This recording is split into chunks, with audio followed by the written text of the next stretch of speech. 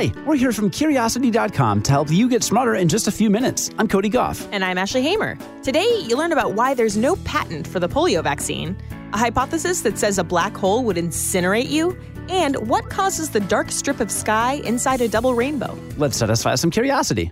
On this day in history, April 12th, 1955, the polio vaccine was declared safe and effective for use in humans.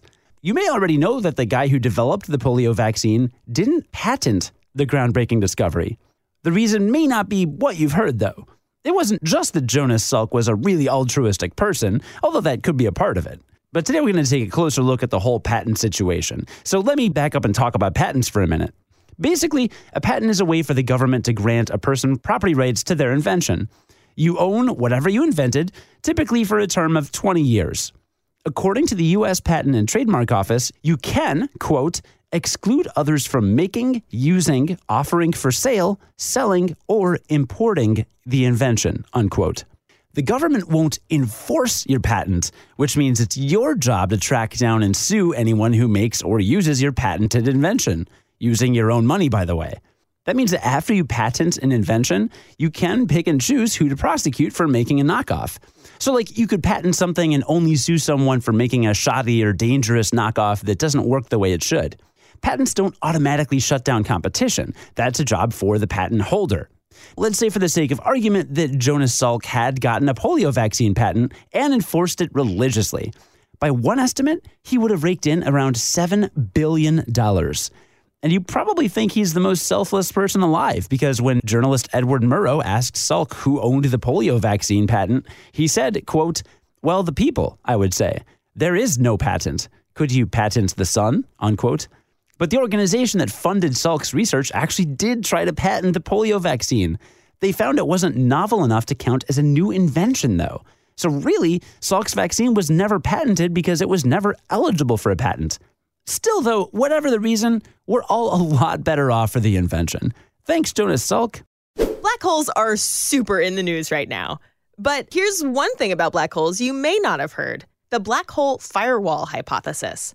It says that the moment you pass the edge of the black hole, you'd be annihilated in a fiery death. Yes, fiery. Here's the deal. Scientifically speaking, black holes kind of don't make sense. Black holes happen when an object packs all its mass into an infinitely small point that warps space-time so much that not even light can escape.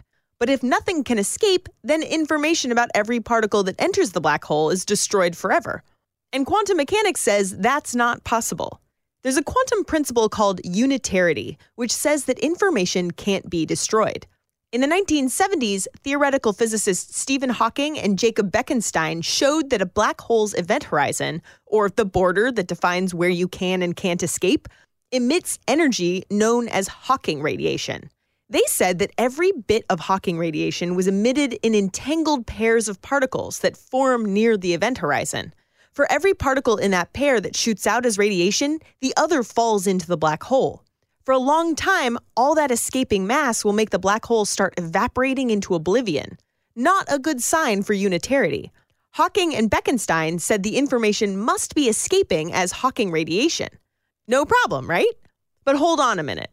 Every entangled pair has one particle that escapes and one particle that falls in, but eventually that particle that fell in is going to escape too, and it'll need an entangled particle to fall in turn. That causes a paradox. A particle can only be entangled with one other particle at a time, but for information not to be destroyed, it has to be entangled with more than one particle. What to do? The only way to resolve this paradox is to assume one of the three fundamental theories at play in this scenario is wrong.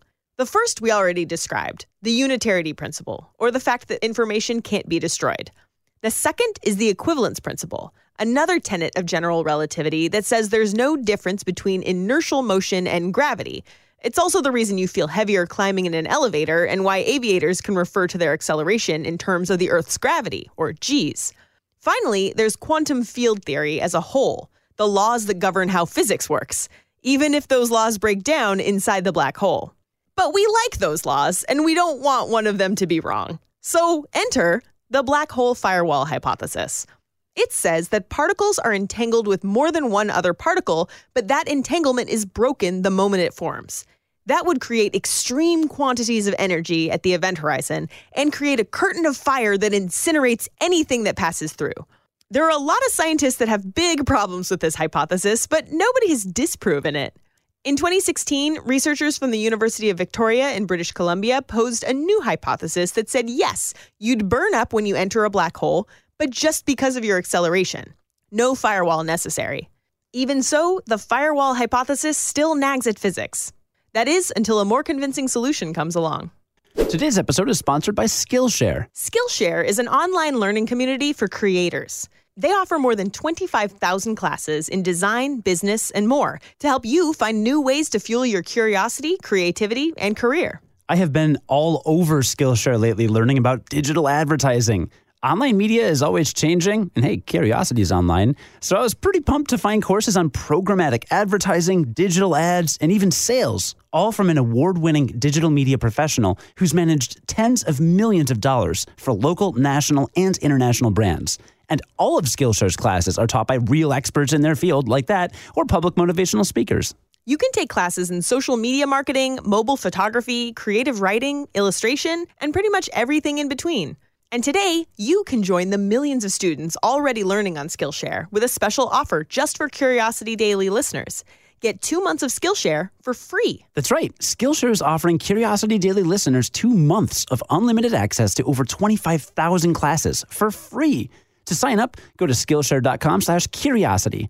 Again, go to Skillshare.com/curiosity to start your 2 months now. One more time, that's Skillshare.com/curiosity. Remember that YouTube video that went viral in 2010 with the double rainbow guy? You can find it on YouTube. It's basically just a guy pointing his camera at a double rainbow and freaking out about how cool it is. Yeah. It's nothing super special, but it's kind of funny. Well, today we've got the science behind what makes a double rainbow and what makes the dark strip of sky between the two rainbows. Now, simply put, a rainbow happens when raindrops refract and reflect light. Think of it this way. When light goes into a raindrop, it'll twist around and its colors will separate. Then the light will bounce off the outer boundary of the drop. Then it'll all twist again as it leaves the droplet. Double rainbows are basically the result of extra bouncy light. When light rays escape a raindrop after 2 reflections, 2 rainbows are visible.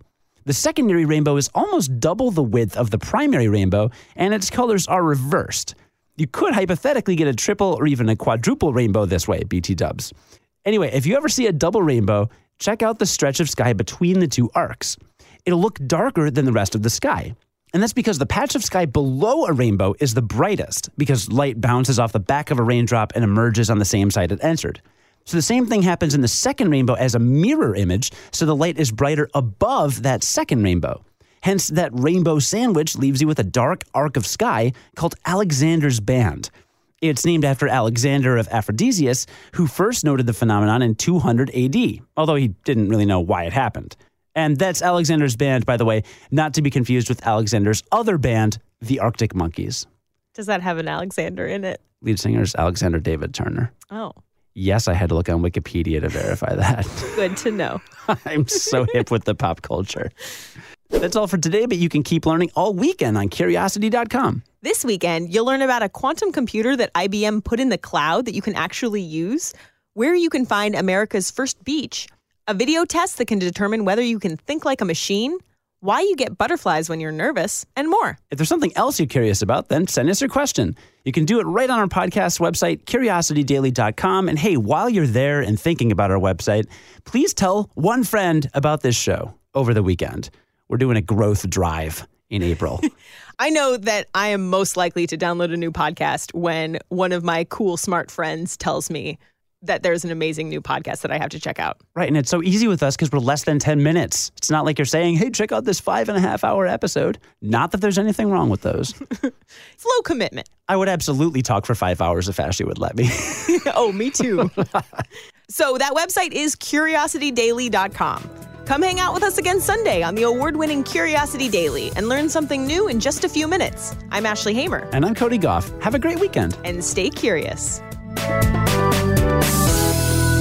On the Westwood One Podcast Network.